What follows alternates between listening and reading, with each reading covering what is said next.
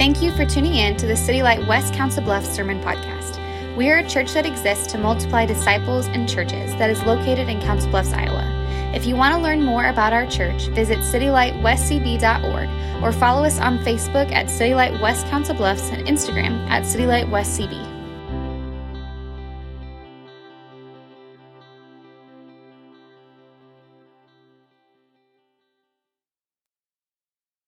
There we go.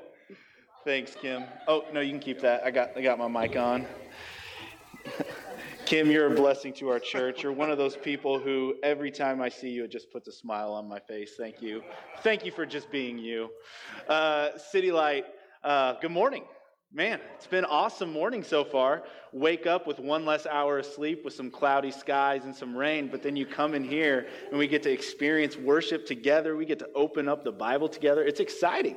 This is a good time. Can I start off by telling you guys about the first time I went to the casino? I'm probably the only pastor this side of the Mississippi who's going to open their sermon that way, but I'm going to do it anyway. So here we go. So I was back in Kansas City. I turned 21, and obviously 21 is the legal drinking age, but it's also the age when you can get into the casino for the first time. And so we decided to go that route. And so we went to the casino. It was a few buddies, like 3 or 4 buddies and me. And the truth is that none of us had ever been to a casino before. Now, I honestly didn't really even know how most of the games worked. I've played poker before, with extra Halloween candy, where you could kind of pass, I'll trade you a Snickers, I'll raise you a Reese's for that Snickers, you know what I'm saying? But I'd never played a real game of poker before, so I was out of my element. I honestly didn't even know, how do you get chips? I don't know, I'm just wandering around, I don't know what to do, I don't know where I am, but I did find that there was a free soda machine, and so we got free soda, which was awesome. But we wandered around for about 30 minutes before we finally got to the roulette table. And I'm like, I know this, it's red or black. I can get around that concept, that's not too far above my intellect, so red or black. And so we sat down at that table. I put down $20 on my first bet and learned why going to the casino is always a bad idea. I lost that money in 15 seconds. One roll of the dice, that money was gone. And that first, or the ball thing around the circle. I learned that first roll was an indicator of the rest of the night. So me and about 4 buddies show up to the casino with $50 each, and we leave the casino all with $0, and we'd honestly only burned about 45 minutes of the night. It was like that. And 30 minutes of that was just drinking soda from the soda machine. And so it just wasn't our night, as they say. It's just not our night. And I remember that phrase, it's just not our night. We used to use that a lot for sporting events. If you're playing basketball and you shoot a jump shot and you can't buy one all day long, you say, it's just not my day. Just not. Or if you're playing baseball, you just can't throw a strike for whatever reason, you get pulled from the game. It just wasn't your day. We all have days, we all have nights that just aren't our night, so to speak.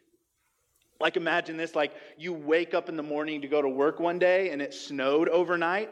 So now you have to scrape off the windows and shovel the driveway before you even go to work. And then you go into work and your boss is on your tail for some reason. And your coworker isn't picking up slack. But then when you finally get home from work, you're like, okay, relax time. But then the dishwasher breaks. And so you got to pull it all apart and try to fix it. It's just not your night. Or let's say your spouse leaves for the day and you're with the kids, and the very first thing they do when they wake up is spill their apple juice all over the floor. And while you're cleaning that up, they start drawing on the walls, and then the littlest one has a diaper blowout. And then you cook dinner for them. After all this time of cleaning up their messes, you cook dinner for them, sit them down, and they won't eat it. It's just not your day. We all have days where things just don't seem to work out. We all have days where we screw up, where things just don't add up. Things are messed up. We all have those kind of days.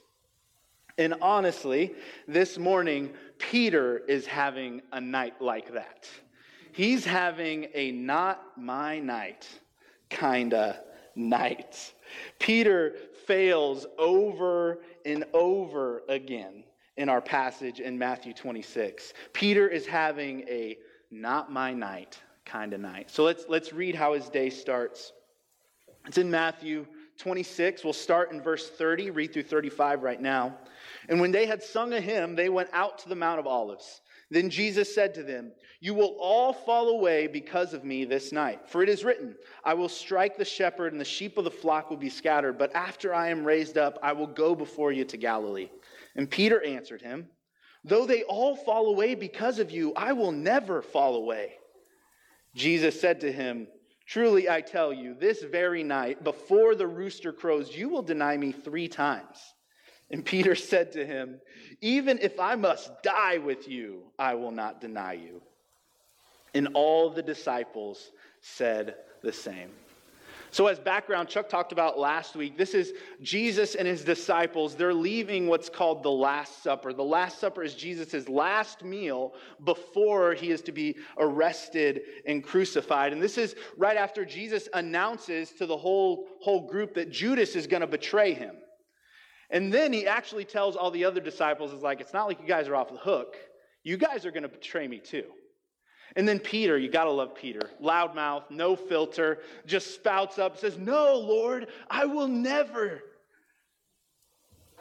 We'll see how that works out. Peter says, "All will fall away, or I will not fall away from you, Jesus. Even if I have to die, I will not deny you." And that'll preach. That's tweetable. I will die before I deny you, Jesus. You want to impress people? Make a big declaration of faith like that. Post that to Twitter, see how many likes you get. Post that to Instagram, see how many shares you get. These big bombastic statements about being able to stand for Jesus, that'll get you a lot of attention. That'll get you a lot of pats on the back.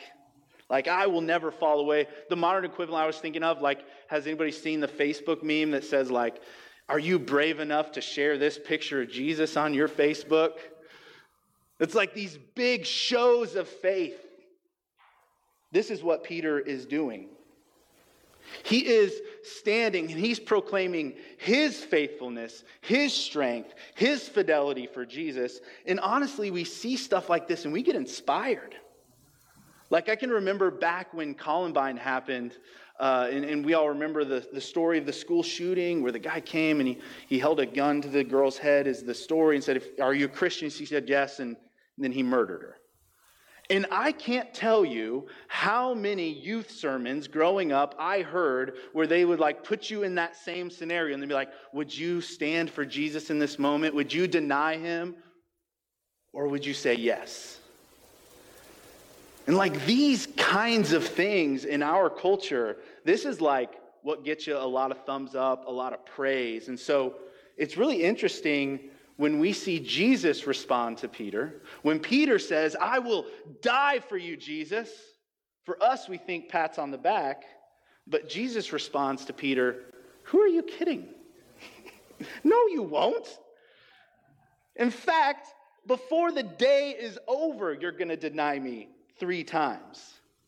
And this is where Peter's "not my kind of night begins. In verse 36 through 38, it says, Jesus went with them to a place called Gethsemane. That's such a hard word to say. And he said to his disciples, "Sit here while I go over there and pray."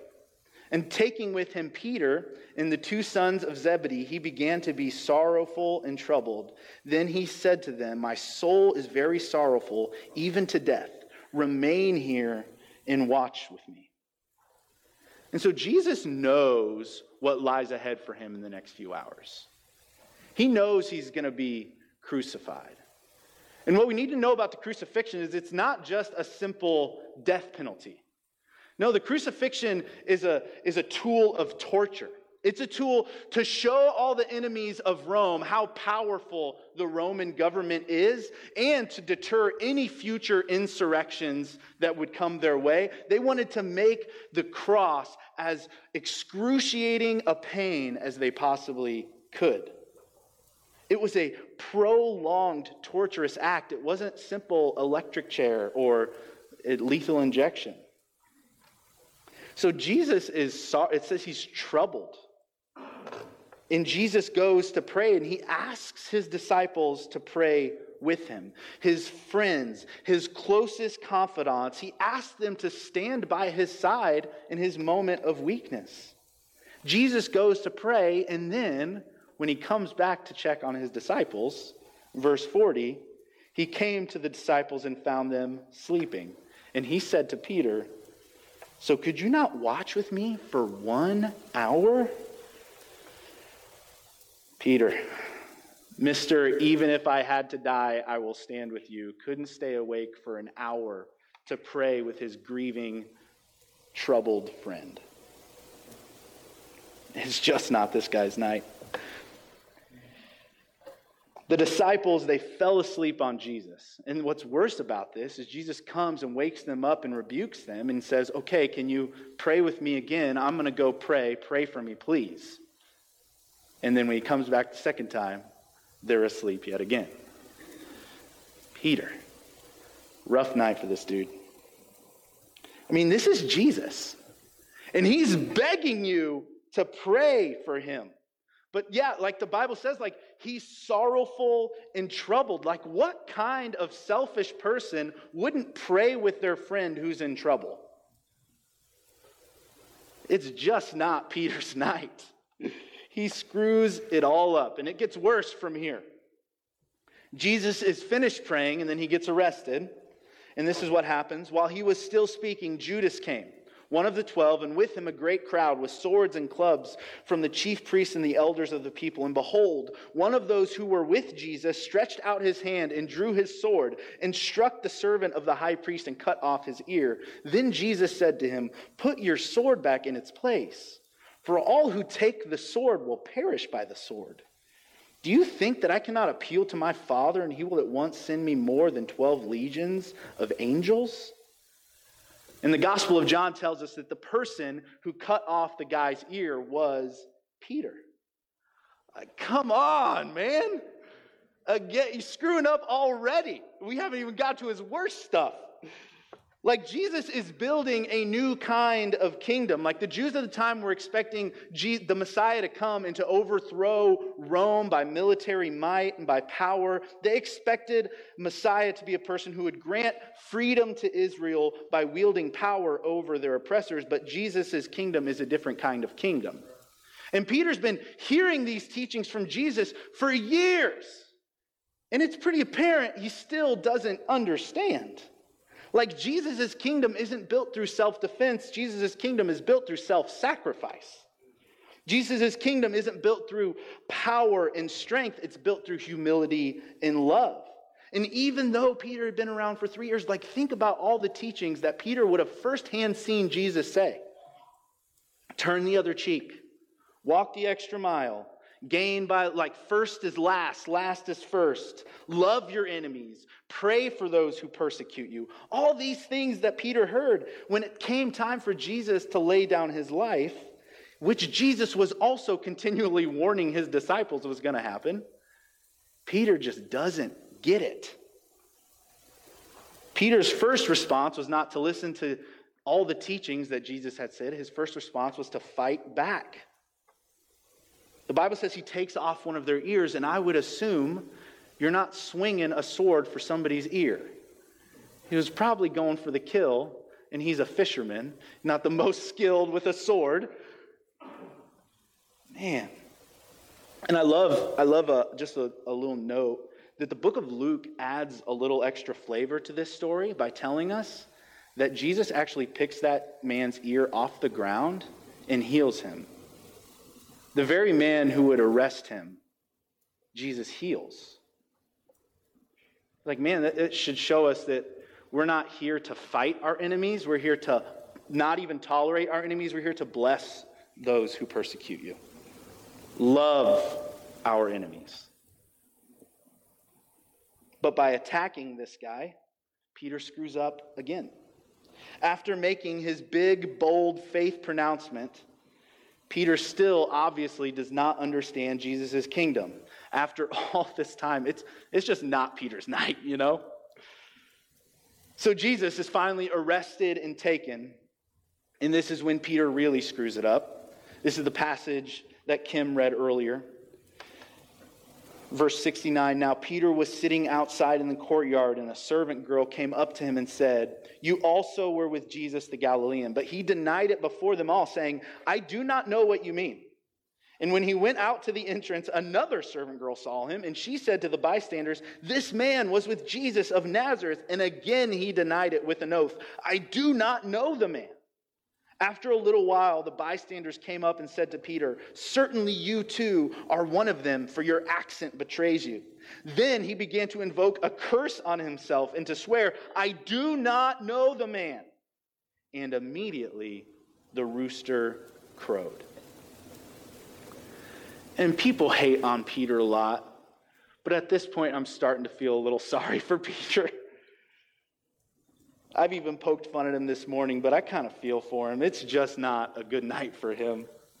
Over and over and over, he screws up. And what's even worse about him screwing up is he screws up after this big, giant pronouncement of his great faith. Peter has this big, Instagrammable moment. I will never deny you, Jesus. And then cut to a couple hours later, he has fallen asleep while praying, tried to murder a man, and then denied even knowing Jesus 3 times. The rooster crowed, and it was at that moment that Peter remembered what Jesus said.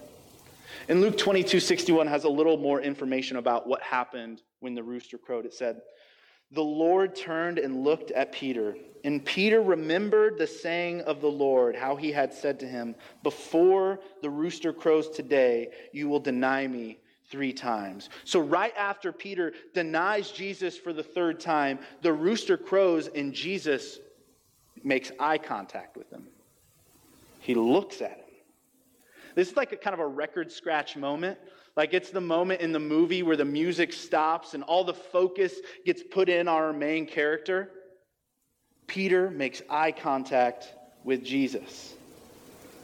In the midst of this chaos, in the midst of this kangaroo court, Peter makes eye contact with Jesus after failing him. And the question I'm left with is, what kind of look did Jesus look at Peter with?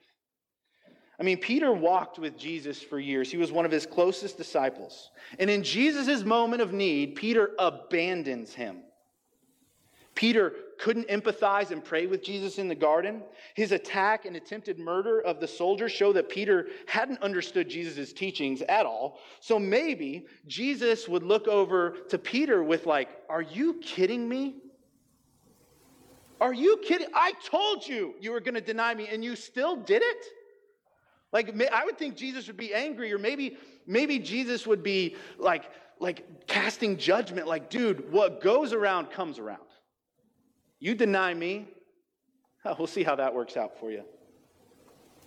Or maybe Jesus feels betrayed, like, I can't believe you would do this. But the Bible actually gives us a little bit of insight into the kind of look that Jesus looked at Peter with. The word used here is emplebo, something like that. And the definition of the word is far more than just the look. The definition is to look at in a sustained, concentrated way with special interest, love, and concern. I don't know about you, but if I were Jesus, I'd be angry. Be like, dude, this is when I needed you, and you left me. I would be angry. I would want to make sure that Peter knew how I felt. Like, dude. But Jesus looks at Peter not with condemnation, not with judgment, but with love and concern. Jesus looks at Peter with grace. Though Peter was reminded of his failure as the rooster crowed, when Jesus turned to look at him, Peter saw grace in his eyes. And verse 75 says it causes Peter to weep bitterly. But what Peter didn't know was that what Christ was doing on that night would pay for the penalty of Peter's shame. Jesus would take on Peter's shame on the cross. He would bear his shame. Like Jesus was denied by Peter so that Peter could be welcomed by God. Like Peter had these big words that he couldn't live up to, but Jesus on that night sealed the covenant with his blood. Like all the things that Peter couldn't do, Jesus made up for. Jesus was faithful when Peter was not. Jesus was true to his word while Peter was crushed under the weight of his own. Jesus, with the joy set before him, endured the cross like a lamb led to slaughter, it says. Like Jesus was willing to die, Peter was not. But because this is not the end of Jesus' story, it's also not the end of Peter's story.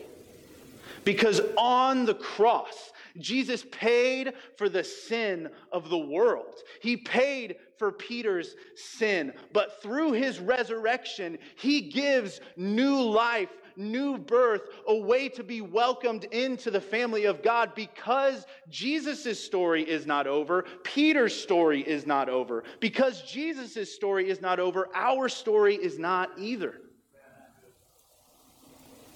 And so, the Gospel of John actually gives us some insight about what happens after Jesus is resurrected and finally gets a chance to kind of circle back around with Peter.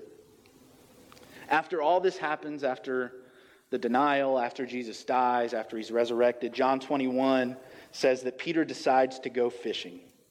And Peter's out fishing. Jesus shows up on the shore, tells Peter to throw his net a certain place. Peter catches a large bunch of fish that he can't even bring into his boat. And it's at that moment that Peter knows, oh, that's Jesus. So Peter strips off his clothes and feverishly swims towards the shore to meet him. And this is when we see this conversation between Peter and Jesus, where Jesus restores Peter. In this, Jesus forgives Peter for his foolishness and pride. And after this whole thing is over, after this whole conversation, Jesus leaves Peter with the same words he said to him when they first met. Follow me. You see, this whole picture that happens after Peter fails is the same exact story that happens when Jesus first calls Peter. It's a mirror image for a reason. It's there to tell us that although Peter failed, although he screwed up, Jesus can restore. Jesus can bring new life, new birth, and he can give you a new start. That's what he came to do. It's not about all your performing. It's not about your massive amount of faith. Man, it's not about your faithfulness to God. It's about God's faithfulness to you. It's not about your love for God. It's about God's love for you. It's not about all your performing and all you're doing. It's about resting in what he has done already on the cross and allowing that to shape and form you. Brennan Manning has a quote that says, "What makes authentic disciples is not visions, ecstasies, biblical mastery of chapter and verse, or spectacular success in the ministry, but a capacity for faithfulness." This is how he describes disciples: buffeted by the fickle winds of failure, battered by their own unruly emotions, and bruised by rejection and ridicule. Authentic disciples may have stumbled and fallen frequently. They may have endured lapses and relapses. They may have wandered into a far country, yet they kept coming back to Jesus. That is what marks a true disciple. And that's why we take communion every week, because the mark of a true disciple is not your big words, your big ask, all the things that you place your hope in is not what saves you. The mark of a true disciple is the continual orientation of your life coming back to Jesus. So we take communion every week to remind us, first to look at your lives, look at all the times you said, I'm never going to do that again. Never going to drink. I'm never going to get angry. I'm not going to look at that. I'm not going to do this thing again. I'm all sold out. I'm all in Jesus. And then you look back and you see all the broken promises you made to yourself and all the broken promises you made to God.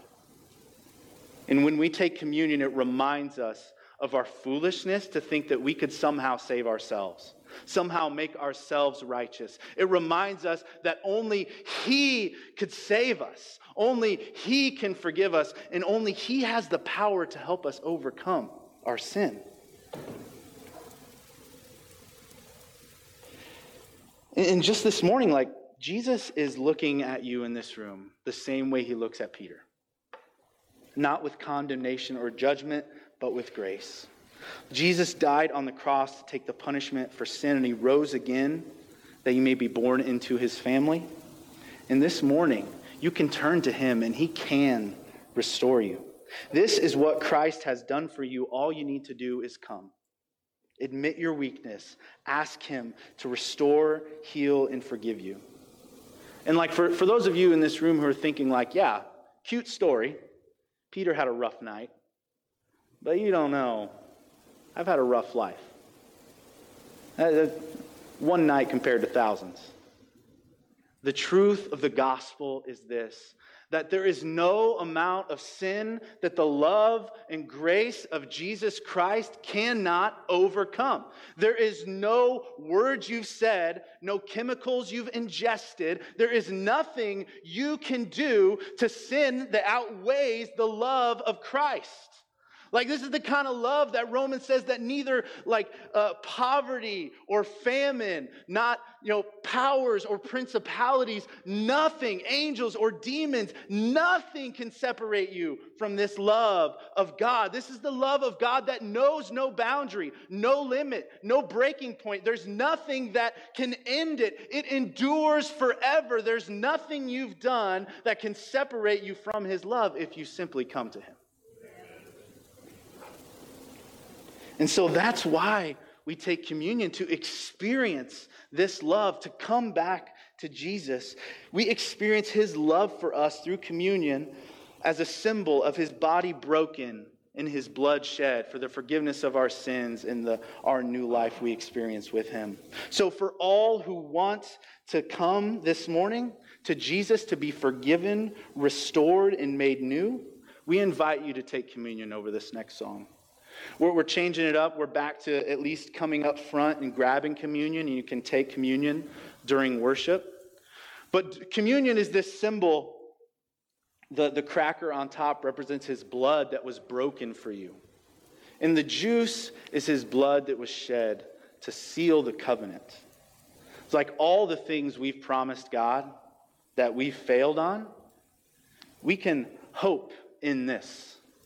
That He made a promise to us, and because He died and rose again, we can wholeheartedly grab onto it and trust in it.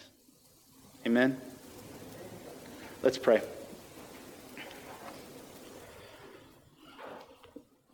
Jesus, thank you for the work you did on the cross to forgive us our sin. I know as I read this story, I read about Peter, I see myself in it more than I'd like to admit.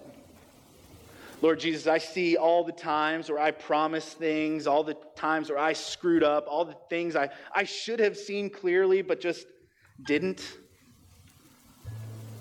Lord Jesus, but I also see the restoration that you bring, Peter, and I long for that to happen in my own heart. I long for that to happen in the hearts of everyone in this room. Lord, I long to see that kind of restoration and healing take place in our city. And so, Lord, I pray by the power of your Holy Spirit, Lord, you would move in this room and you would kind of wiggle into the rough corners of our hearts and help that truth become alive in us. Help us to long for that more than we long for anything else. Lord, we just want to experience your love and your grace and your power. Lord Jesus, I pray that's what you do this morning. Lord, as we take communion, remind us of our foolish attempts to save ourselves, but also encourage us for your great power to forgive our sin and to make us new again. Lord Jesus, that's what I pray this morning. It's in your name we pray. Amen. I just invite you all over the course of this next song to come, take communion, and then worship Jesus for all he's done for us.